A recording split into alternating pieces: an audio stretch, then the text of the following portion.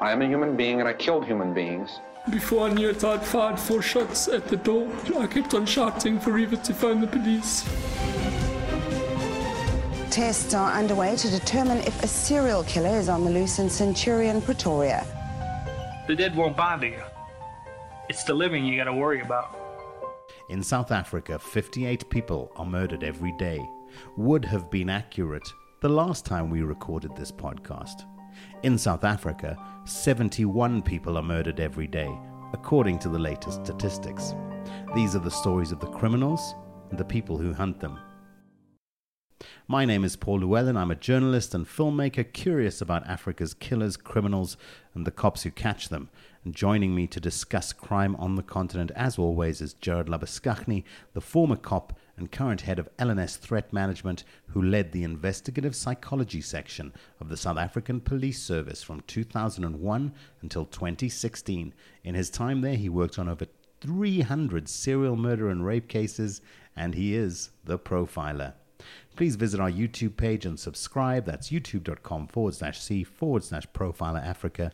Do subscribe and encourage your friends to do so too. We're available wherever you get your podcasts, on iTunes, SoundCloud, Spotify, all those kinds of places. Simply search Profiler. Again, please share the link that you like to use with friends at the office, in the gym, or in your murder cult. Gerard, it's lovely to see you again. It's been a while. So now 71 people are murdered every day in South Africa. So our podcast has not, the 19 episodes that are sitting online have not been helping crime at all in the country, as has nothing else that anyone's been doing. It's all just been getting worse. That said, let's not start on a downer. Let's start on an upper. How are you, Gerard? What's been going on great and positive in your life as a profiler? Well, hello, Paul, and hello, listeners. Yeah, I think things have been going good. You know, it's summer, which always is a good time for me. I just don't like the winter months, so it's nice that things are warm, feeling more like happy and about. Crime-wise, I mean, obviously the case we're going to be talking about today, which is for me was a very important case in my career, he's been convicted, he's been sentenced, and he's doing his time in jail, and that's great. And you're right, today's case, I think, is just lots of twists and turns and lots of a lot of things you see happening a lot in South Africa, but certainly a guy who really tried his utmost to kind of weasel his way out of being held accountable for quite a brutal act. I'm going to be very interested to discuss his psychology in particular. I think that's something I'm very curious to understand, because I think it speaks to a lot of the kind of issues.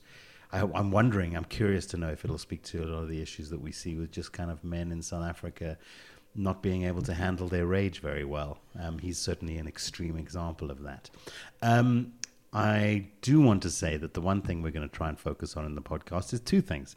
Well, two things we're going to try and focus on. One is consistency, because I think that's been our biggest problem. We've got 19 episodes up, but we do want to be a bit more regular, and we've kind of had a sit down and a discussion about how we can do that, and I think we've kind of figured that out. And so our plan is to be bringing you an original new episode every week, which is something we've spoken about before. So, you know, let's not talk about it and let's just do it. So that's the first thing. And the second thing is the feedback on me not talking as much as I do, apparently I talk too much. You don't talk enough. I talk too much, which I'm doing right now. So let's jump into our first case. Andrea Venter, the murder of Andrea Venter. Let's go right back to where this starts. Andrea Venter meets a man. Yeah, sure. So if I recall correctly, she met Gerhard Jansen van Vuuren about 2007, if I recall correctly. Yes. I think it was a wedding. They start to sort of date. He's at that point, I think he was living overseas. They start to hit things off, and then she goes to visit him. Things go okay, although at one point he's angry with her and doesn't want to give her a pass or ticket back, and that gets sorted out and she comes back. And thereafter, sort of the relationship continues, and it almost follows, sadly, one of these classical textbook examples of domestic violence, of a guy who engages in controlling behavior. You can't speak to other people. He has a fit if she smiles at someone else, or if he doesn't know where she is. And so as time goes by, physical violence towards her, injuring her, throwing her to the ground, hitting her, slapping her, strangling her, sometimes to the point of her sort of losing control over bowel movements. it goes on towards sort of protection orders that are later taken out, which he just ignores. He just doesn't have any feelings for protection orders, and the cops on the same side are not really doing their job properly. They do contact the cops when he's transgressing a protection order, and they don't do anything, or they phone him and say, hey, don't do that again. But there's no real consequences for him for when he does transgress an order of the court, which he had obtained. And of course, as we often see with a lot of domestic violence relationships, there's sort of this splitting up, back together, splitting up, back together, splitting up, back together. And part of that is often this person breaking down their female partner. And of course, this happens in same-sex relationships also. But just for the sake of this case, we're going to refer to it as a male and female relationship. And essentially, she kind of breaks her down, you're not worth anything. And that often is one of the things amongst many that keep people in these horrific relationships. But as time goes by, I guess she more solidifies that she wants to get away from this. She finishes her studies at Potch University. She was studying accounting.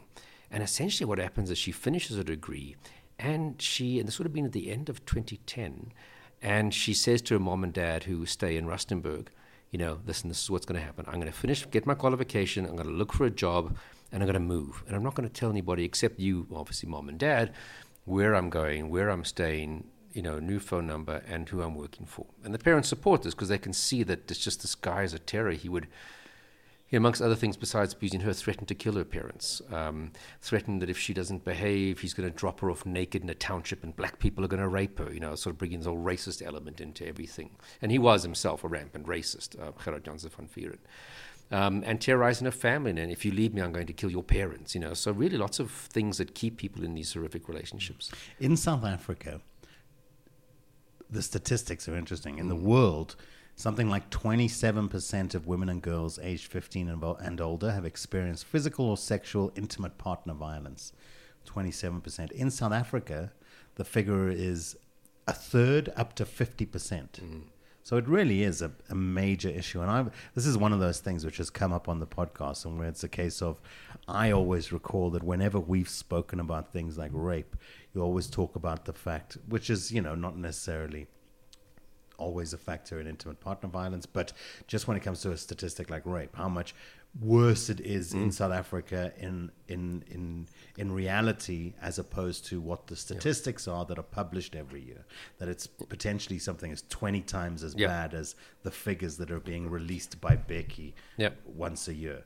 So if you look at, whenever you look at crime stats, they kind of, the safest way to make stats comparable is if you calculate it per 100,000 people of the population. Otherwise, if you say in South Africa is this percent, that percent, you're not comparing it adequately because population sizes differ. So when we compare it for femicide in general, a study we did that I was very much fortunate to be a part of with the Medical Research Council that does really amazing studies when it comes to femicide and sex crimes.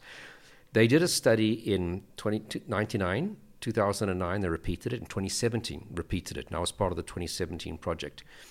And the percentage per 100,000 in South Africa it actually dropped from 1999, it was 24.7 out of 100,000. In 2009, it was 12.9 per 100,000. And 2017, 11.2 per 100,000. But the global figure is 2.3 per 100,000. So even with it dropping a bit, between 1999 and more recently, we are still, almost like 4 or 5 times. And when it comes to within femicide, because femicide is the murder of a woman, doesn't matter what the motive was. But when you look specifically intimate partner stuff, we were 99, 8.8 per 100,000, 5.6 per 100,000 in 2009, and 4.8 per 100,000 in 2017. But the global average, remember, 4.8 is the most recent stat.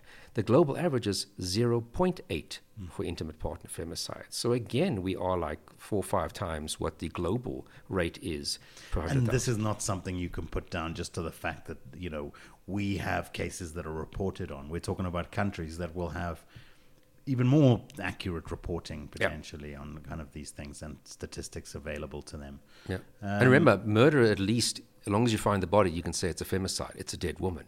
Whereas sex crimes and domestic violence often doesn't get reported to the police. So when you're talking murder stats, you kind of unless your country just doesn't have accurate stats at all, like in some very undeveloped countries. But, femicide is, as I said, it's basically, femicide is really, is there a dead woman who was murdered? And so those stats tend to be more accurate than, like, as I said, sex crimes and domestic violence, because there often it's impacted by people just don't go to the police and report these things. Gerhard's history. Do we know much about his background prior to his relationship with Andrea? Does he have a background of similar behavior? So yes. Now, and this is always a difficulty with, what we've discovered from an investigation side and what you can introduce in court. And introducing someone's previous bad behavior, like a previous conviction, you can't do during the trial, because they'll say that's prejudicial. To say that you have 5 previous convictions for domestic violence while you're still leading the evidence of the current case, they say, but that's prejudicial. If the court hears that, then they're more likely to convict you. But you have to judge each case on its own merits, because the fact that you've done something 5 times before or 10 times before and been convicted of it isn't proof that you've done this one. So that's why things like previous convictions are only introduced at sentencing after you've been found guilty or not. So it would sway the mind, and I think it's understandable, of the jury if you had one, or here in South Africa of the judge or magistrate. So a lot of these things that we knew about his previous behavior from having interviewed various people, including ex-girlfriends, he had a long-standing history of domestic violence towards previous girlfriends. Andrea was not the first person he had exhibited that behavior. But we also know, again, from interviews from his mom and other people, that there was domestic violence in his parents' relationship. And in many ways, Gerhard was very similar to his father in how he treated women and his view of women. Yeah. And that's why Gerhard's mom left his dad, because of this pattern of domestic violence. So there's almost like this family history or learned behavior to some degree of how do we treat. So you have the genetic, that's sort of biopsychosocial. You've got the genetic predisposition, but you've also got what he was seeing in his family relationship towards women. Let's just take a little bit of a diversion. I want to ask you a question. You are given the role of being the national psychologist, and you need to deal, and you're given the task of dealing with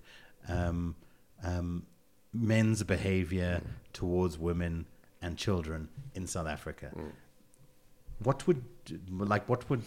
do you think some of the root of this problem is, and what do we need to do to address this problem kind of globally in South Africa? Well, I think definitely one of the biggest ways you're going to impact it is if we can get the message into homes where children are that this is not acceptable behavior.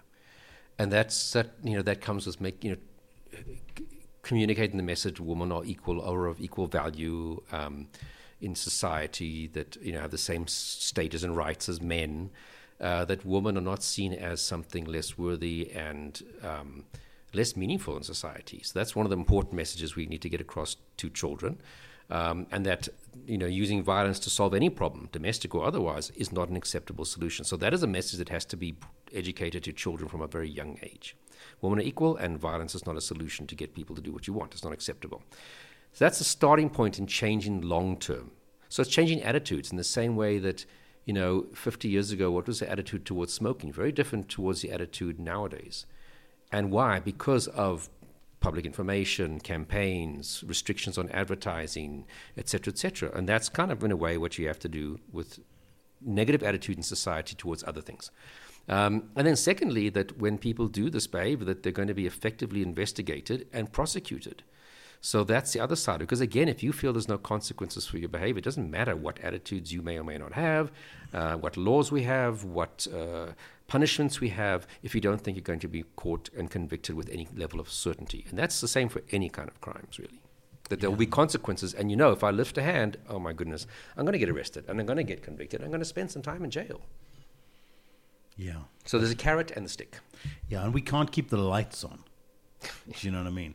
Because you'd think that surely you go, where is the dramatic intervention? Not just, it's gotten to the point where it shouldn't just be of, everyone, it's always in South Africa, it feels like, we got to wait for the government to do something about it. It feels like surely we're at the point where the nation themselves, where the women of the country it has to exist, an opposition to this dialogue, this conversation needs to happen outside of just the 16 days of activism at the end of every year, when it feels like there's some kind of lip service paid to this problem, but there's nothing really. It is surely like the fundamental problem with South African society. It's got to be a message, like you said. You can't expect the people who support this attitude to be the ones to educate their children differently. So we do have, the government does have to take an effort to bring to this message across in schools, enforce it in schools of the equalness of all people and the value of all people. Public campaigns out there in the workplace, etc. When it comes to sexual harassment policies. So it really, unfortunately, does have to come from the outside, because the people who support these attitudes aren't going to be the ones to teach their children differently. Of course, the other thing in South Africa is the aspect of just the patriarchal nature of the society, and the fact that, yes, you know, you may go and stand in a queue and vote for a particular system, but that is not really affecting your behavior back in the house, because, you know, you may be voting for equality and kind of putting your mark of support for your woman's equal rights, but then you're going home and behaving like, behaving abusively. It's just like the two haven't connected. It's like, I think the nation needs to understand that there's a responsibility that comes with living in a democratic society under a constitution where everyone's rights are guaranteed regardless of kind of race, color or creed or gender. So it's such a big topic, and it's something we've spoken about plenty of times on the podcast. It's one of those ones where, and we can kind of point out the fact that it's probably, I think, the biggest problem in the country these days. Forget things like load shedding. Maybe cases like this do illuminate it a little bit, where you can see a little bit of familiarity with the patterns that happen in your life.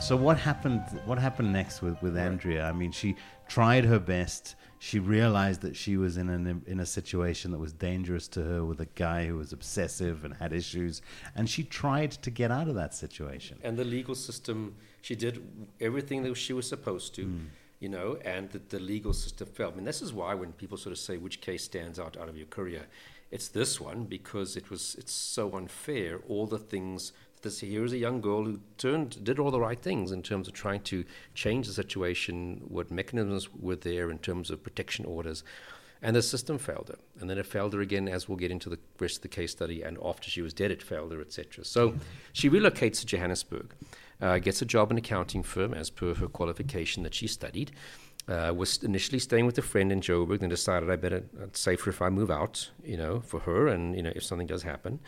And she doesn't want her friend to become the target of the wrath of Gerhard if should he, find out where she's staying. She gets into a little flat in Sibaya Sands, a very nice place, in Fourways in Johannesburg near Monte Casino. Was working happily. I think she's got a new car. I think she had a new cell phone number. And Gerhard obviously realizes he doesn't know where she is and can't get hold of her. But he knows that she studied accounting. So he literally phoned 34 accounting firms in Johannesburg until who answers the phone? Andrea Venter at number 34 or 35, and essentially forces his way back into her life. And I can imagine from her side thinking, what else can I do? I have relocated. I'd taken protection orders previously. I relocated, to a different town. And it is so difficult as a victim to get out from underneath these manipulative people, isn't it? And there were emails that I have seen where, after he found her again, where she's sending emails to mom saying, "Mom, help me? What do I do now?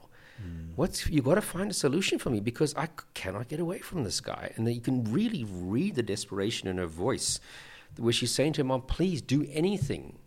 You almost feel like she's almost thinking, can you get someone to go and break this guy's knees, to make him get the message? That's, not he doesn't ask that, but that's kind of the the desperation you read almost between the lines in, what else must I do? What do you do as a family, though? I mean, there's only so much you can do, isn't there? I mean, it's horrific. And I think that for the poor parents and family members who can see this and feel so helpless, and I think as a parent, you want to go there and just do something to this guy. But, if you want to stick with the boundaries of the law, you've got to try and force the police to go and act, get him arrested. If he lays a hand on you, open up a criminal case and hope for the best that that's going to keep him at least for a period of time in custody. But we also know that people get bail while their trial is awaiting. And what are they going to do to you then? So I think it's this fear of, and a lot of victims said, if I take a step, will it not actually make things worse? And sometimes having a horrible situation that you understand is better than taking that step that might push it over the edge. And I understand that. Unfortunately, police see it very simplistic. Well, you need to go open up a case. But, but the police are also not going to give you protection. They're not going to stand outside your door and protect you. So, and I think because we don't have a lot of faith in the law enforcement system in South Africa, that the cops are going to be there in 2 minutes when I phone them, because we know they're not based on the statistics. People often feel like it's perhaps better to try and navigate this horrible situation than to take those next steps. We have a system, a police system, that's going backwards, and yet what we really need is a system that's able to adapt to the world that we live in. You'd think that in this day and age, the law had aligned itself to social and digital media and the impact that the kind of the tool that is for people who are stalkers, who are obsessed types like this guy. You'd think that there is kind of clear law to identify this, because I imagine it happens a heck of a lot these days, from that guy that just won't stop, phone bombing you at 2:00 in the morning, right through to a man like Gerhard, who is kind of becomes the extreme version of that and ends up committing murder. There's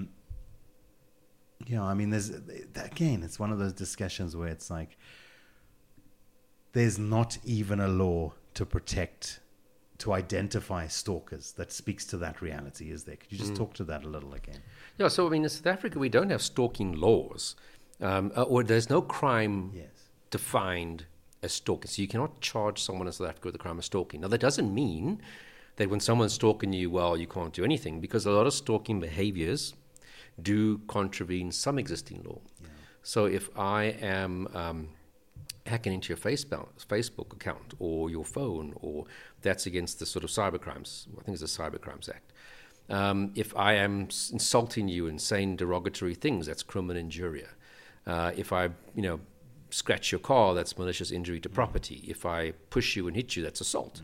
If I come into your house without permission, that's trespassing. So there, a lot of stalking behaviors do meet an existing law, and you will be charged with that specific crime. But those are very often not. It's not very user-friendly. It's not very significant. I mean, charging someone with crimen injuria, they're not going to arrest the person. But also, as a victim, you need to be able to. You just want to articulate that this guy is stalking me. Yeah. These are the things he's doing, and I, as opposed. So, you're not necessarily as well read in the. You have to be a bit more sophisticated to be able to go and identify specific laws that are being broken. And it doesn't make it user friendly. They don't represent, and they don't often really convey the overall umbrella of the stalking behavior. And these might be opened up at different police stations, because he scratched your car at your place of work, which is Randburg police station. But he's done this to you at your house. That is. I don't know, whatever the side's Honeydew police station. And we know how well that's going to work in this current system. Yeah, you're going to get nowhere. So and even if you're convicted of something like crimen injuria, you're not going to go to jail for it. So it's not a solution to keep this guy away from you, because he's going to be sitting in jail for the next year or two.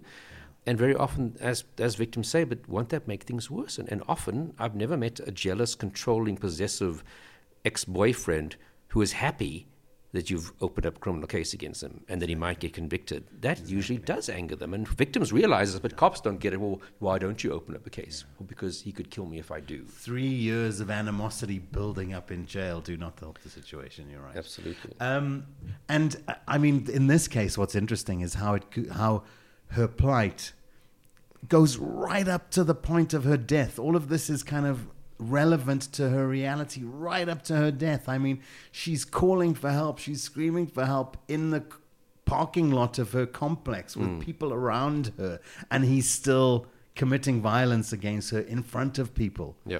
So even that can't keep him away from her.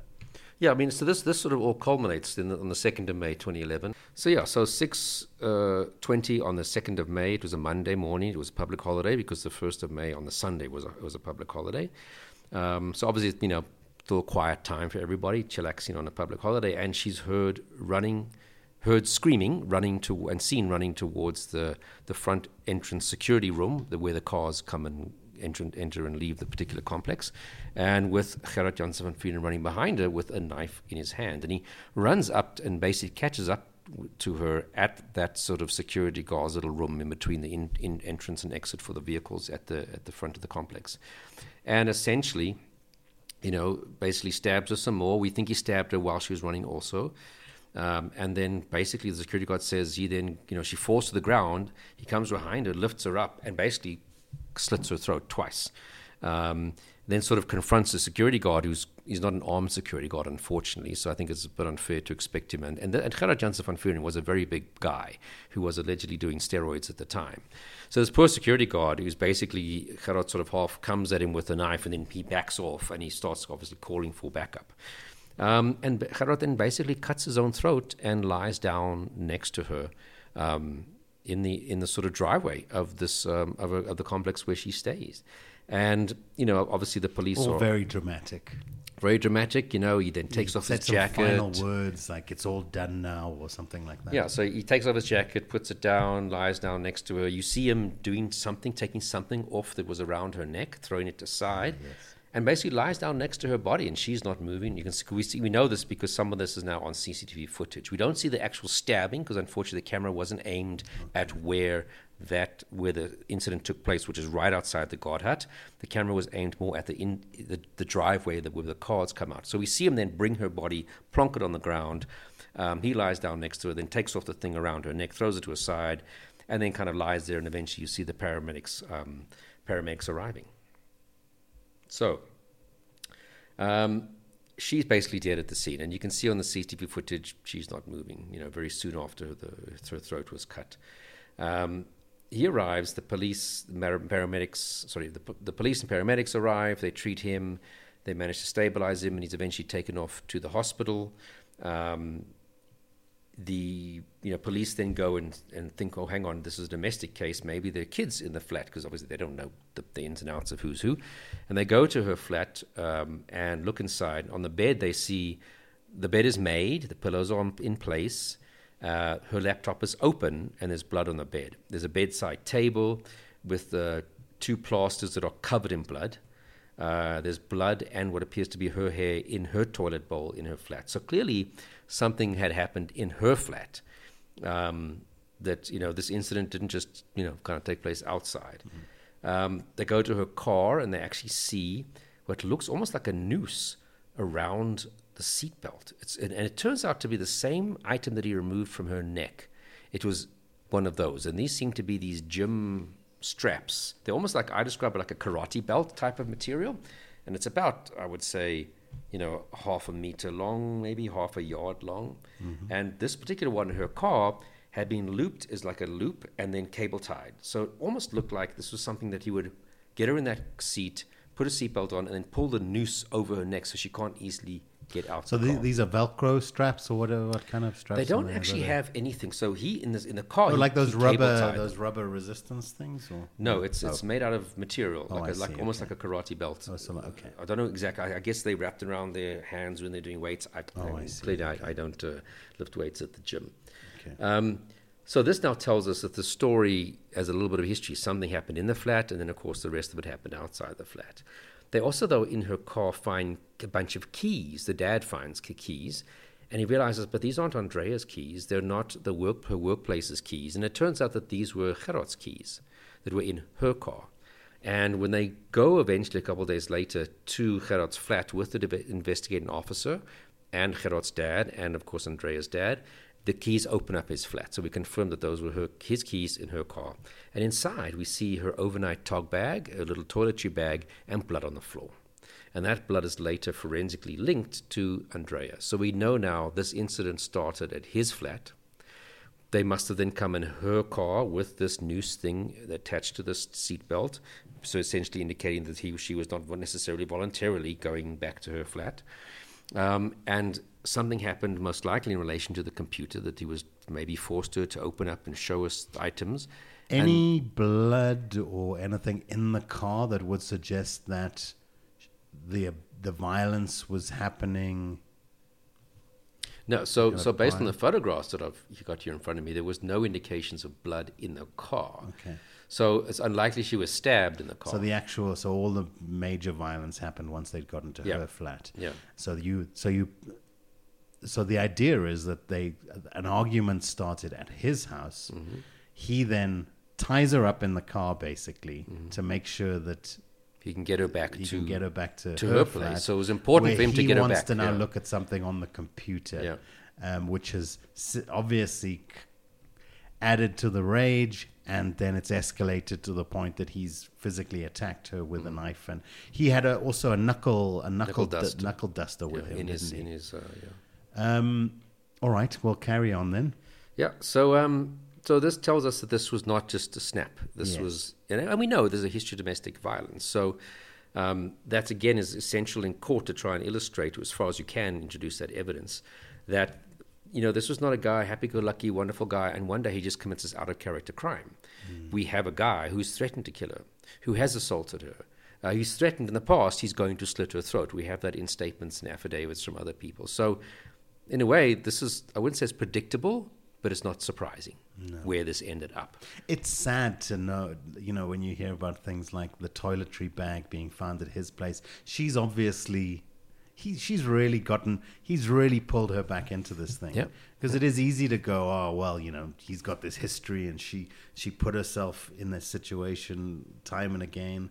But again, it just speaks to the nature of abuse and how difficult it is to break this cycle. Especially when you have tried to use all the mechanisms available to you. And from the state side, they didn't do their job. She was still alive, whether fatal wounds had been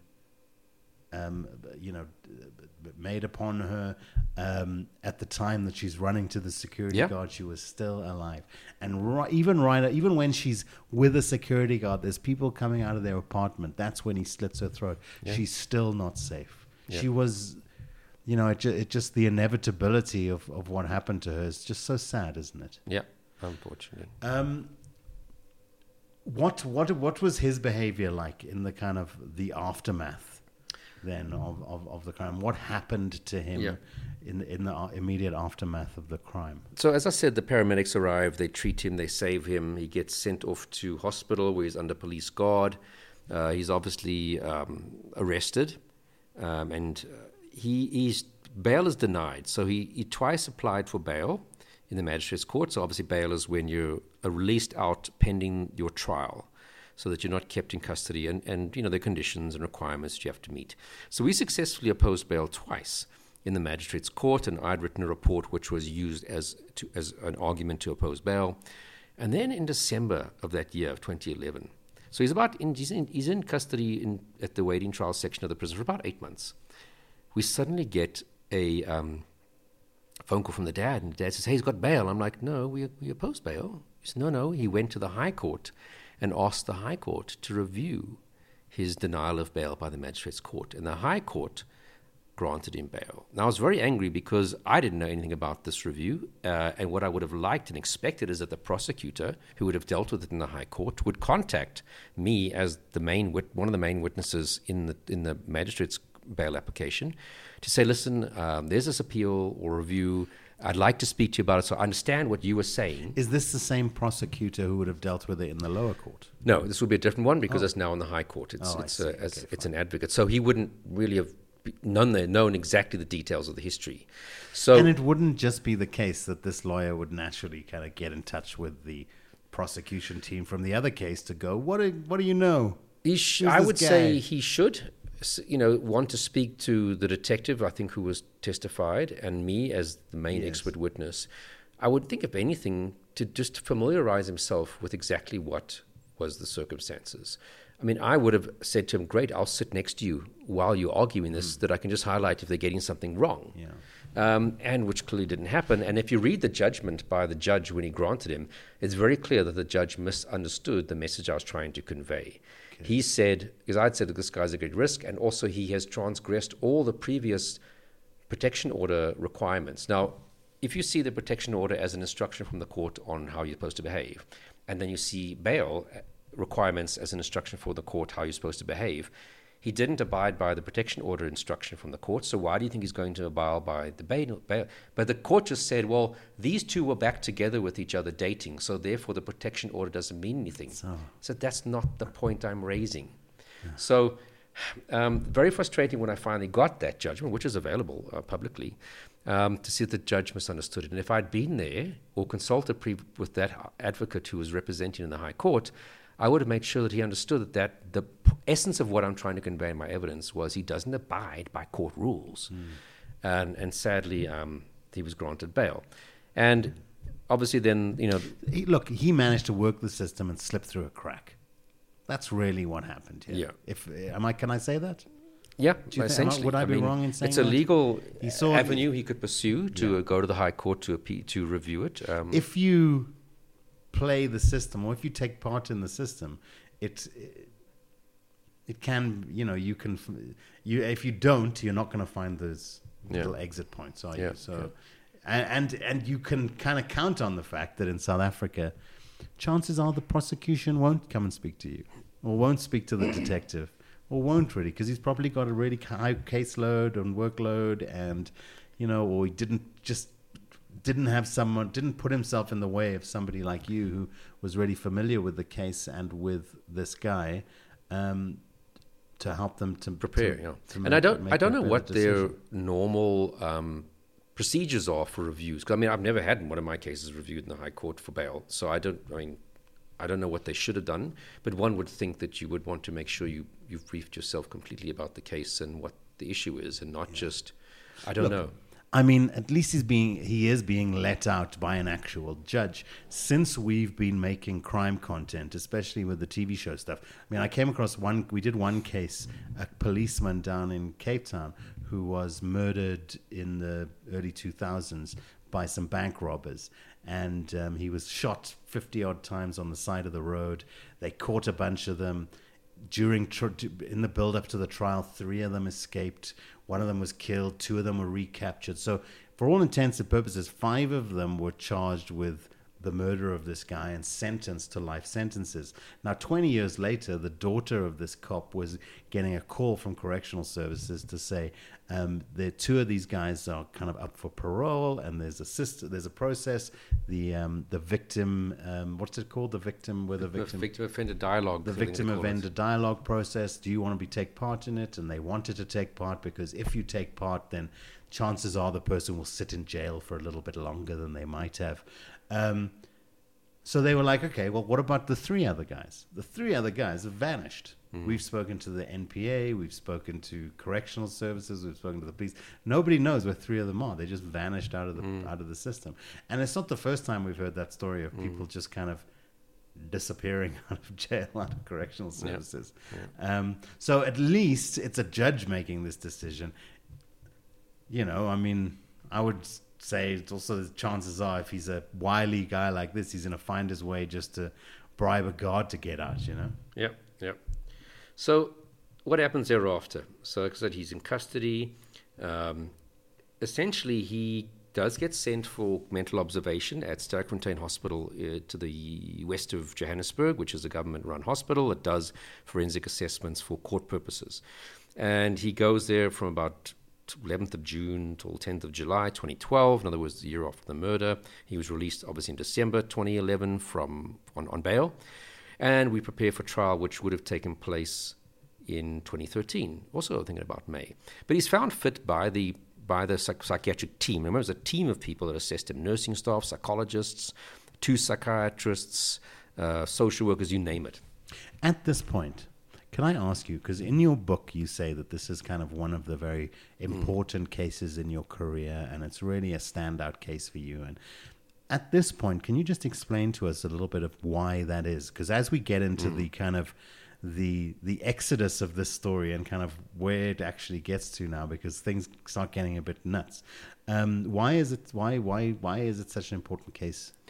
I think because it was an unfair murder. I mean, nobody deserves to be murdered, firstly, but I suppose you can say that's the case of all cases, of all situations. And this poor girl was trying to do everything in her powers and with the legal system to get away, to get protection, to survive. And she's just been up until what we've discussed now, she's been let down numerous times by that system. And, I mean, she's going to be let down a lot more, as you'll see as we progress through this case study. And it was just so damn unfair. And then you have a guy who never once showed any remorse. Even till today, he still blames her for the fact that he killed her. And as you'll see, he took some steps as we get into the presentation, the talk, where he just, again, was trying to evade responsibility for doing this. And it's just, here's a guy who just literally doesn't want to accept that he's done something wrong. We can't even get the archetypal abuser who murders somebody in front of a crowd of people. We can't even get them locked up. I kind of get where your frustration, if that's where your frustration's coming from, I get it.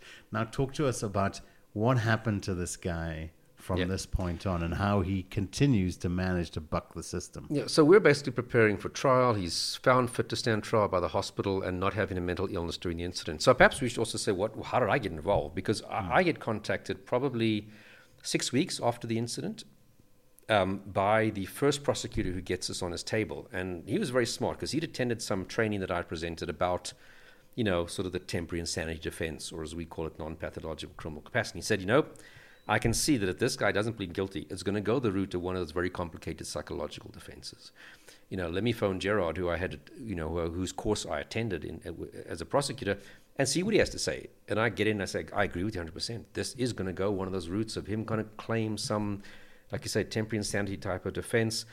So I start to get involved, and I see that the docket is not prepared for that, because typically what happens when you've arrested a guy at the scene, the cops all go, great, open and shut case. I mean, he's arrested right next to her dead body. We've got CCTV footage. This is open and shut. I don't need to do my work properly. That's actually what I hear when I hear someone say open and shut. I'm about to not do things properly. Yeah. And also they gave it to a very inexperienced constable because this isn't a complicated case. He's arrested there. We don't have to put our best detectives onto this. And I realized that if it's going to go the route of one of these defenses, they don't in the docket yet have all the necessary information. So I started to interview the various other witnesses who were there that there weren't statements from about his exact behavior from when they arrived onto the scene. What was he doing? What was he saying? So I started to take the necessary statements that would help refute or confirm any such defense in the future. So in essence, I kind of in a way took over the investigation, filling all of these gaps as to what is needed. So basically, but once that's done, we were essentially waiting for the case to start, which would have been in, I think it was May 2013, so literally 2 years after the murder. And on that day, we're all waiting in the courtroom, his lawyer's there, and he doesn't arrive. And we knew he'd been staying at his mother, and I'd met the mother a few times in the process of, obviously, my inquiries and my investigations, and she was actually very cooperative. And she had said from the start, I knew one day I'm going to get a phone call saying that Gerhard killed Andrea, because she knew what he was like, and she'd seen his jealous, controlling behavior, specifically in the time that he had stayed with her over the years and his behavior with previous girlfriends. Mm-hmm. And so I go to her, because now we're wondering, we say to his lawyer, where is your client? It's like, I have no idea. So we realize he ain't coming. And we go to the mom, who he had been staying with. That was one of his bail conditions. And she's like, yesterday he went off to go do some work in Limpopo province, and he hasn't come back. And I could tell she wasn't being honest with us. But I also knew at that point to sort of kick and scream and shout is not going to work. So we start to make our inquiries. We start to interview other people. He started dating someone else in this time that he would give him bail. He had a new girlfriend who at first didn't know who he was. He said to her, my name is Andrea Venter, not Gerhard Jansen van Vuuren. And one day, she and Gerhard are in the car, and he pulls up at the builder's warehouse, and he says, I'm going to quickly buy something inside builder's warehouse. And she says, that's okay, I'll stay in the car. And she starts to go through his cubbyhole, the glove compartment, and finds a driver's license with his picture, but it's not Gerhard Venter, it's Gerhard Janse van Vuuren.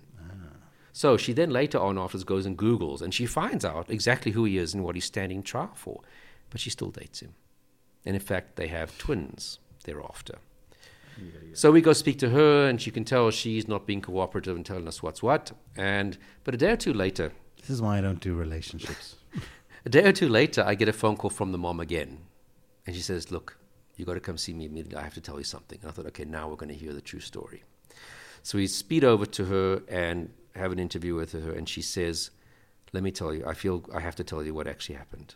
So while he was awaiting trial, before he got bail, at 8 months from May till about December of 2011, when he was in Johannesburg Central Prison in the awaiting trial section, he meets up in prison with 2 Brazilian nationals who themselves had been arrested, but for drug-related charges. And one of them was an ex-federal policeman from Brazil. And basically, long story short, they say to him, hey, dude, but hey, if you ever get out, come to Brazil. We'll help you. We'll sort you out. So after he gets bail at December 2011, coincidentally, their case was withdrawn against them, the 2 Brazilians. So they come for dinner one night at the mom's house, and they consolidate this plan of, if you can get to Brazil, we're going to help you.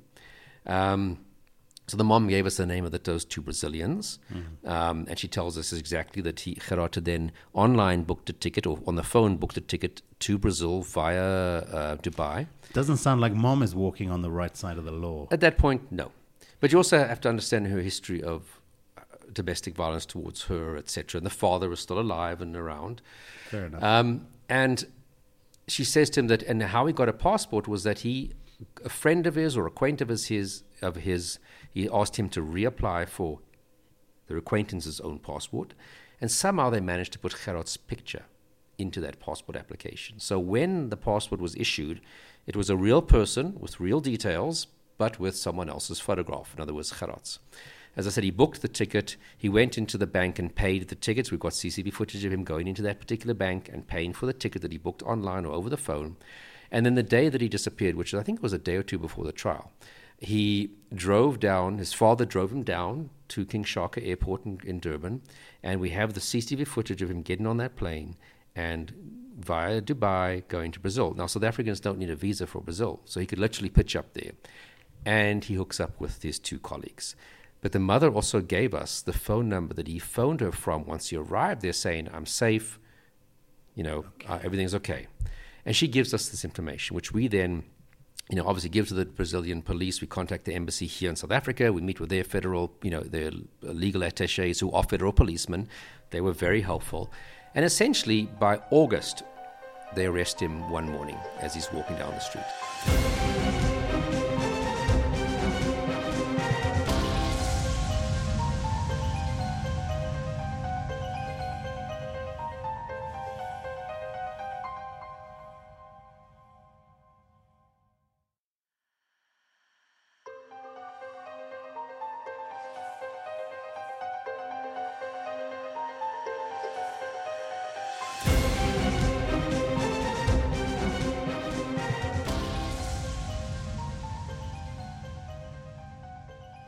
What are the extradition? So we don't have arrangements an with extradition treaty with Brazil, but a lot of people think that means you can't be extradited from a country if you don't have a treaty. That is not at all the case. The treaty just makes it easier, that there are less hoops to jump through, because a lot of the issues are negotiated and discussed.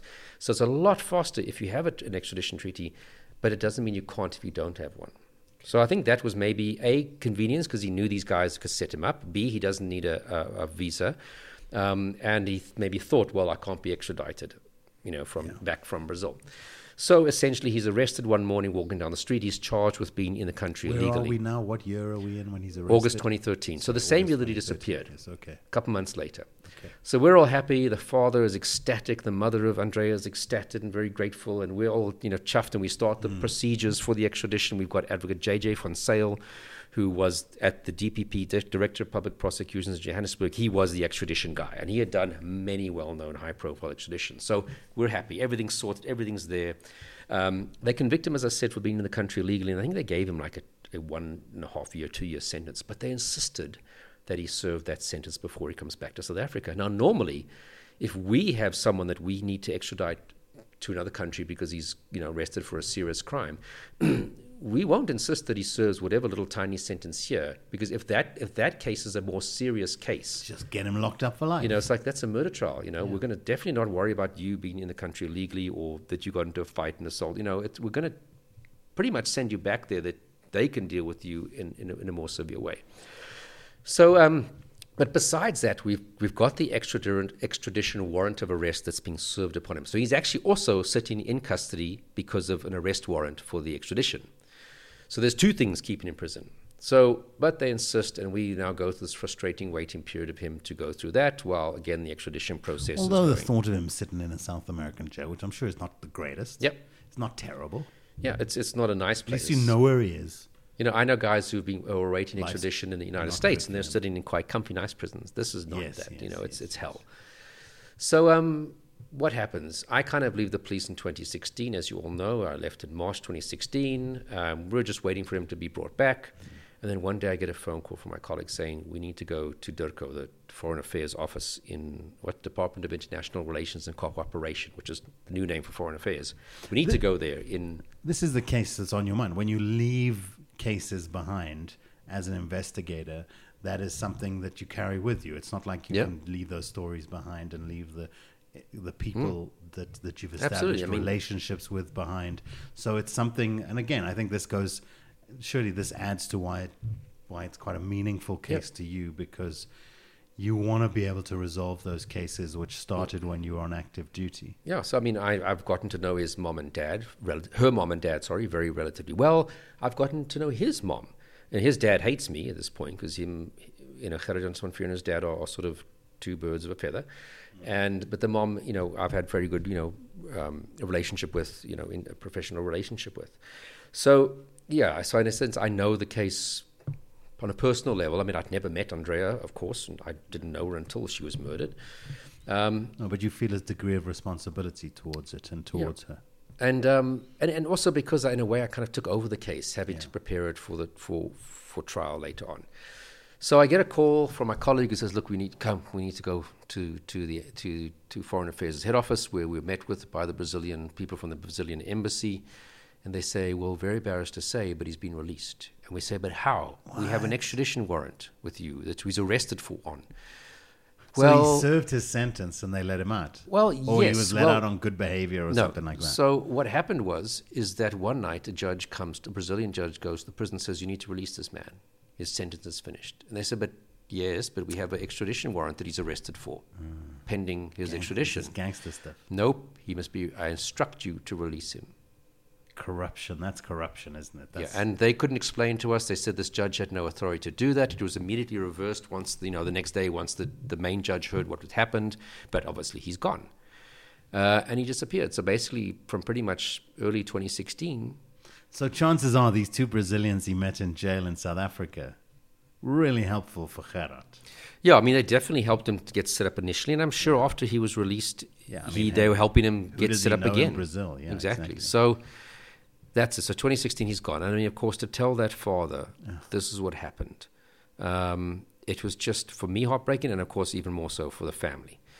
And so he's on the run, and that was 2016, and kind of nothing really significant is happening until about 2020. So for 4 years, you're following up on leads here and there. I'm out the police, so I'm not actively involved in the case, but my colleagues are, trying to follow up here and there, but really nothing is going anywhere. Until we get information in 2020, just after sort of COVID hit, obviously lockdown, etc., we start to get information, well, not me, but the police started getting information that could lead to tracking him down. And essentially, long story short, he is eventually located again in Brazil and arrested by the federal police. And within about, I think, was it 6 weeks, he's brought back to South Africa. Okay. Well, good. Eventually. They get him back here. And all of that is encouraging. Well done, Brazil. Well done, federal Brazilian police for catching up with him eventually. And what was sad is in the meantime that Andrea's mother had passed away. So she died knowing that Gerard's somewhere out free and on the run. So she never, unfortunately, got that sense of justice. To die with at least feeling that, he's going to be brought to book. Yeah.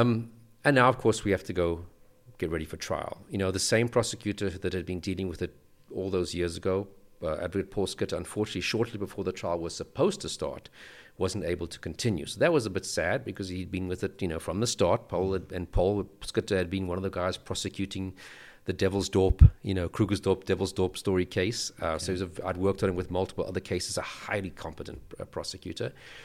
Gets given to another prosecutor in the meantime, which I wasn't very comfortable with because I didn't think she really understood the case and the nature of what the issues were in this case. And thankfully, about, I think, a month before we actually were to set down to finally go on trial, it gets handed over to Advocate Relien Barnard, who I also knew. If you read my first or second book, we spoke about Brian the Stalker. No, I think it was the second book. In that chapter when I talk about how I got a high court prosecutor to review the charge sheet because I wasn't happy with the charge sheet that the magistrate's court prosecutor put together. That was actually, it turns out, and I forgot about that, was actually Relien Barnard. But she was a very good, qualified, experienced prosecutor, and she really, you could see, understood what the nuances of this prosecution was going to be about, the mental health issues. Because he really tries to duck and dive now using... Yeah. arguments that are very much in your universe, in your wheelhouse, to try and get out of this bike. So he's trying to get taken to the loony bin and not Sun City. And exactly as that very first prosecutor who saw the docket within weeks of the case, who contacted me to say, look, Gerard, I think you should get involved because this is going to go... He was right. It went exactly that route with him trying to bring in some... My mind at the time was not, I was not in control of my behaviors. Defense, which would have meant... if successful, either he could be completely discharged and found not guilty for temporary insanity, or, if anything, he might have gone back to a hospital as opposed to a prison to serve his sentence. It is very interesting in the case, and maybe you can just do a brief version of this, is to lay out kind of what the rationale is that he was acting, he knew what he was doing, that he could not be declared mentally unfit for trial or what have you. Could you lay out a little bit of that argument and also talk about this other guy that turns up, the defense psychologist, who seemed quite out of his depth? So we kind of suspected that they were going to go the route of raising some kind of psychological defense, to call it that, and we obviously present the state's case. They admitted a lot of evidence saying, yes, we don't deny he was the one that stabbed her, et cetera, and the autopsy report is correct. So really, we just really had to hash out his mental state at the time. So the prosecution obviously calls Dr. Leon Fine, who was retired at that point, but a very experienced forensic psychiatrist who had done the observation back in, 2012, with one of the two psychiatrists who wrote the report, and says this guy has no diagnosis that affects his ability to determine right from wrong back then. He can stand trial. He's criminally responsible from a mental health point of view for what he did. This is Dr. Leon Fine. Yes. They also call, for example, the paramedic who was present at the scene, who says, at one point, Gerhard turns to him while he's lying next to Andrea's body and says to the paramedic, is she dead yet? Not, geez, what happened? What's going on? Is she okay? But is she dead yet? And that's a very, very specific, and that's meaning like I'm waiting for her to die. Has she died yet? And I know what has happened. It's not like, my goodness, what's going on around me? And how, when one of the colonels arrived on the scene of the day of the incident, she said, when she understands what the situation is, she said, well, if he's injured and he's a suspect, he needs to go to Leratong Hospital because we have a ward where we keep suspects under police guard. And he's like, no, I've got medical aid. I need to go to this hospital, private hospital. So he's in touch with his surroundings. And other sort of things he was saying when one witness ran up and said, my God, what happened? He's like, I stabbed her because she was screaming. So now all those tiny little things, which fortunately, because I was involved right in the beginning, we gathered that stuff in statements from these witnesses. It's not like we have to ask them 10 years later or more, can you remember what he said?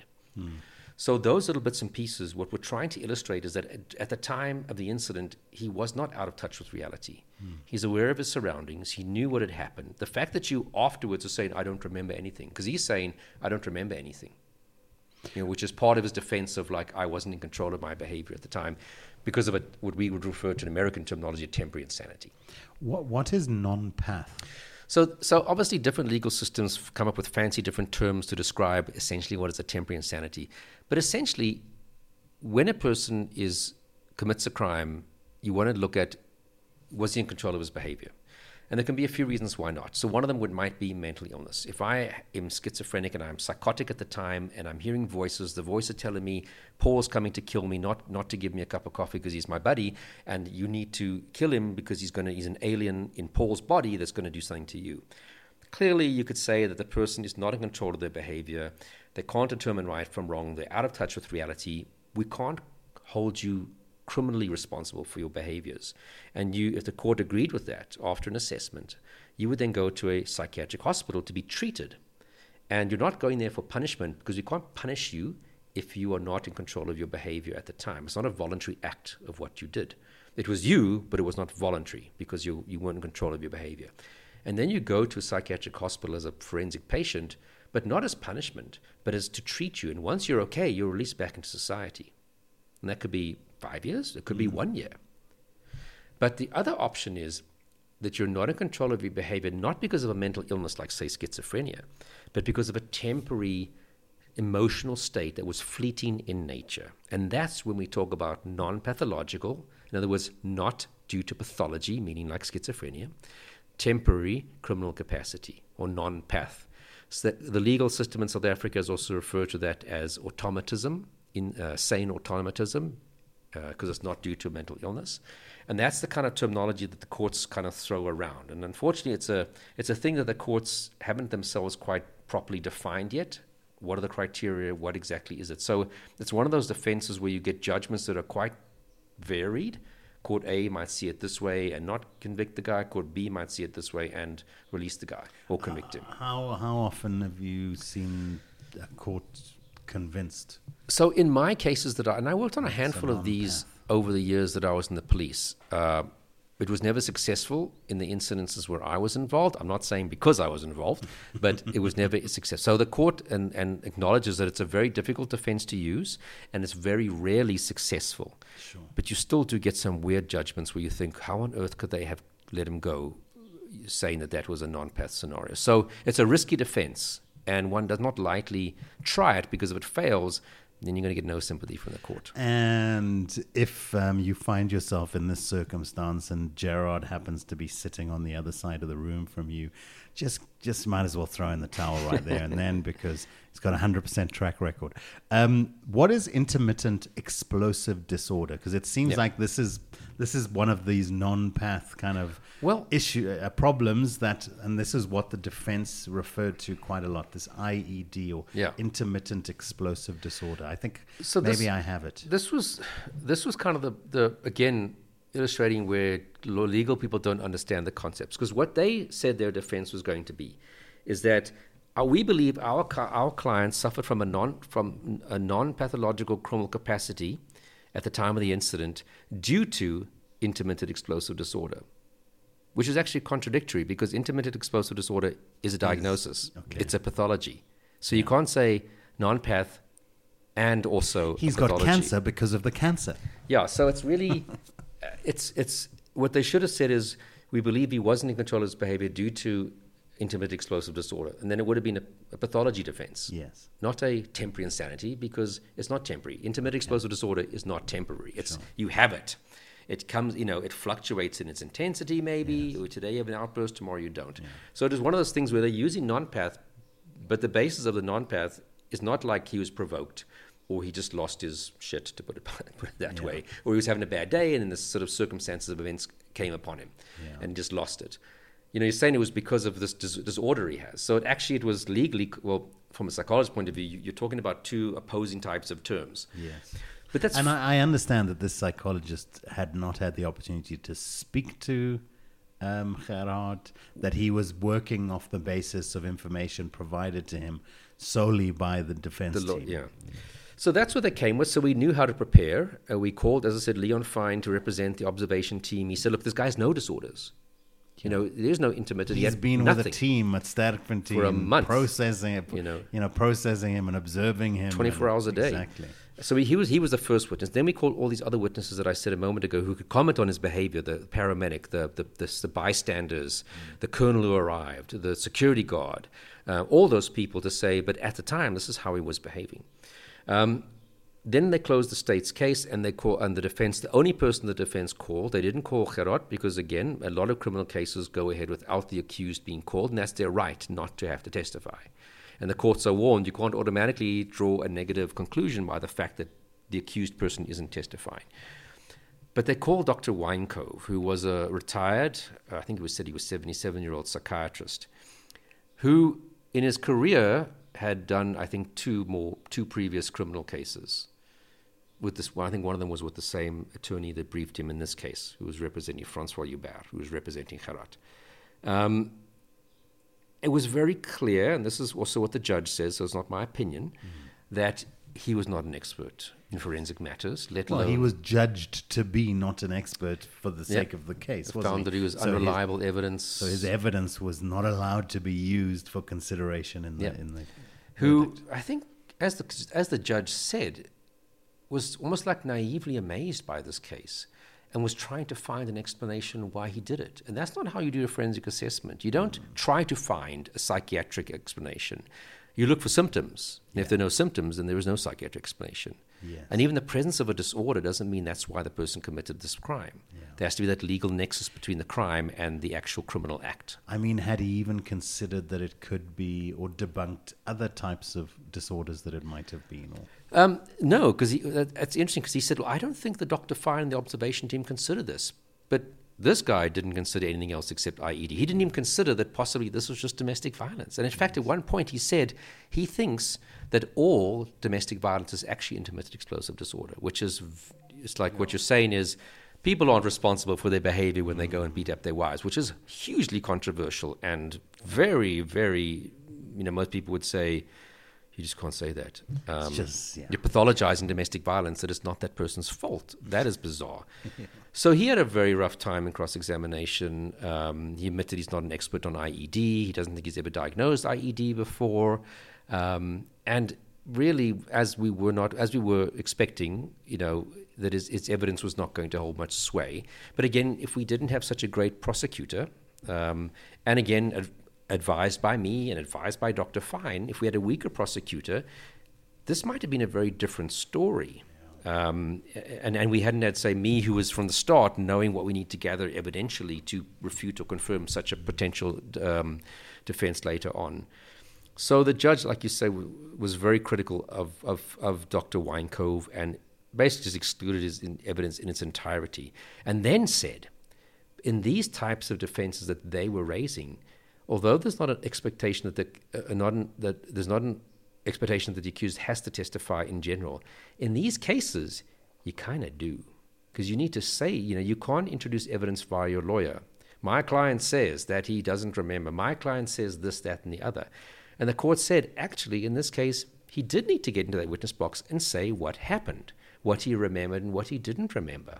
And also, i.e., that temporary state would have been only for the stabbing. What about the noose around the car? Yes. That would have happened long before all of the other IED or the non-path episode. Behaviors. What about the blood at her house? Yeah. He could have come to explain that. What about the blood in her flat, which would have occurred not when he was in a state of this temporary non-pathological state, temporary insanity state, where he would have amnesia.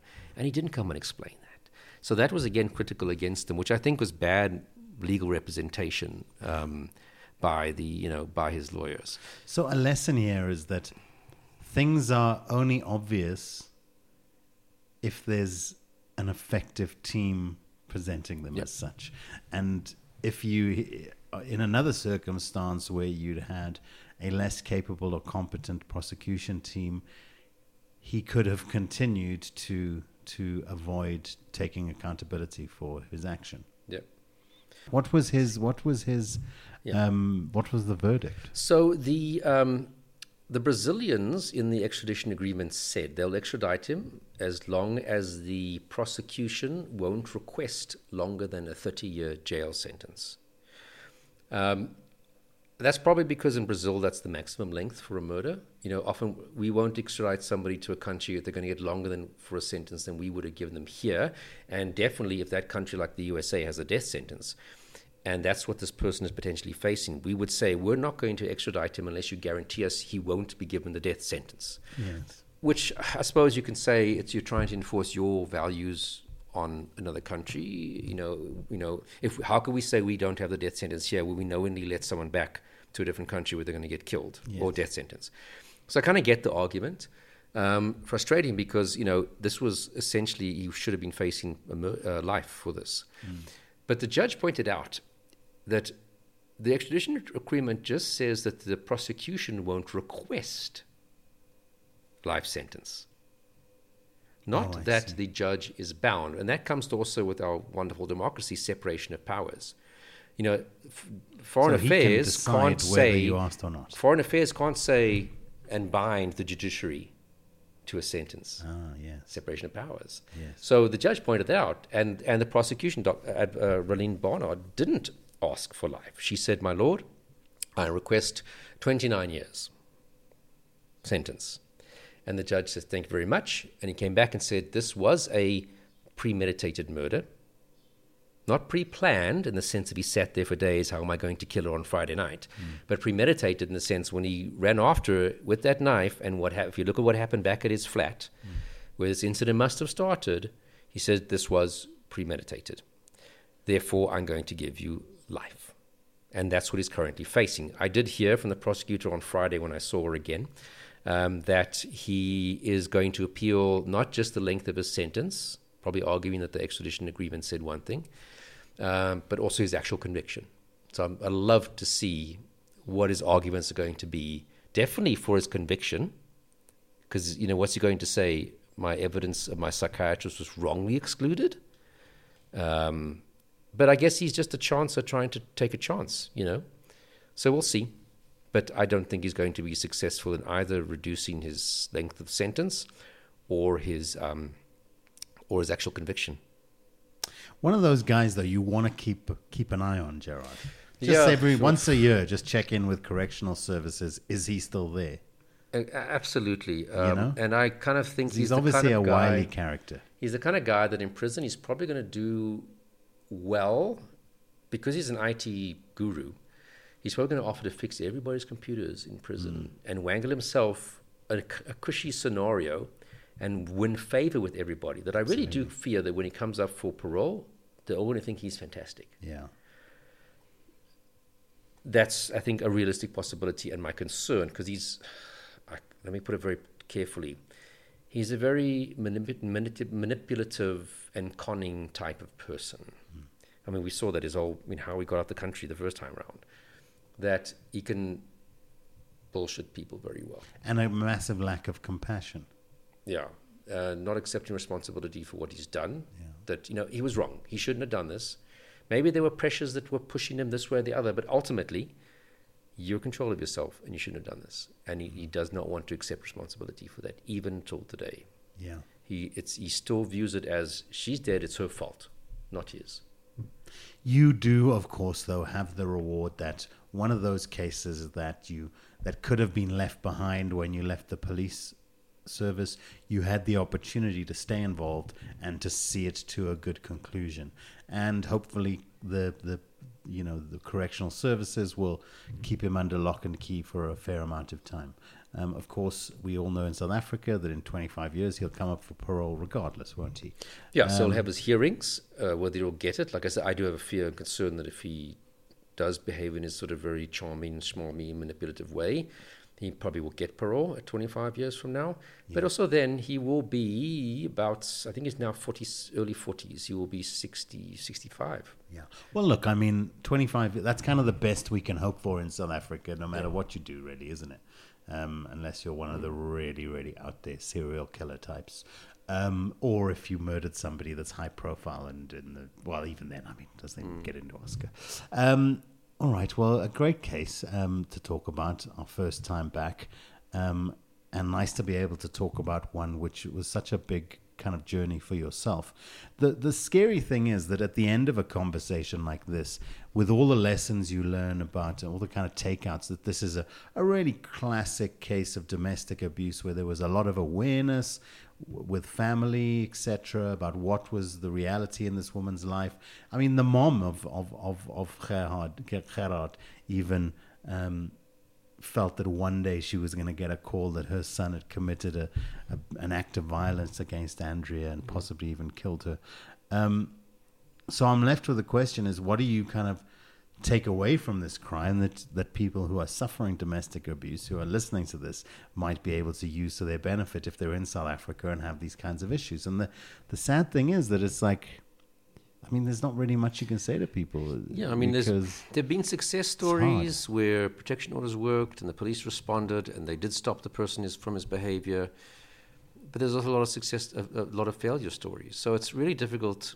I can tell you what the options are. I can't tell you what the outcome is going to be, or even the likely outcome. Yeah, you have to kind of keep a track of exactly what laws are being broken by the person that is committing these acts against you. And evidence of it. My advice to people is simply, you just can't afford to get into any kind of a relationship from day one where there's any evidence controlling of behavior, these kinds of controlling who behavior. you, where you, what you're wearing, where you're going to. Someone's looking on your cell phone, exactly. Somebody's trying to tell you what to wear, like you say.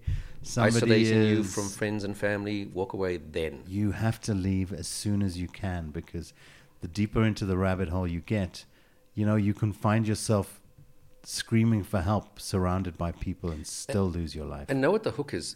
In the beginning, these guys can be exactly what you want in a partner. But it changes, but you start to think, but I know what he can be. I've seen it. But you start to almost cling on to that little glimmer and not noticing that glimmer is like a star in a dark night sky. Yeah. And that's almost what keeps them stuck there, is that there is this wonderful side. But unfortunately, that is not what you are seeing. And when the time you do get to that point, it's almost like too late. Leave right now. Yeah. Leave right now. That's the only advice we can give you. Because they're not going to change. They're not going to change, and you don't want to join the lottery that is the justice system. And with your life. Yeah. Thank you, Gerard. We'll be back next week for another conversation. Please do get in touch with us on social media and, let us know if you have any feedback. Let me know if I've been talking too much again. I've really got a complex about talking too much from some feedback we get. I'm just going to try to stop doing it. I'm going to stop doing it right now. Thanks, Gerard. Cheers, Paul. See you next week. Thanks, Bye. listeners.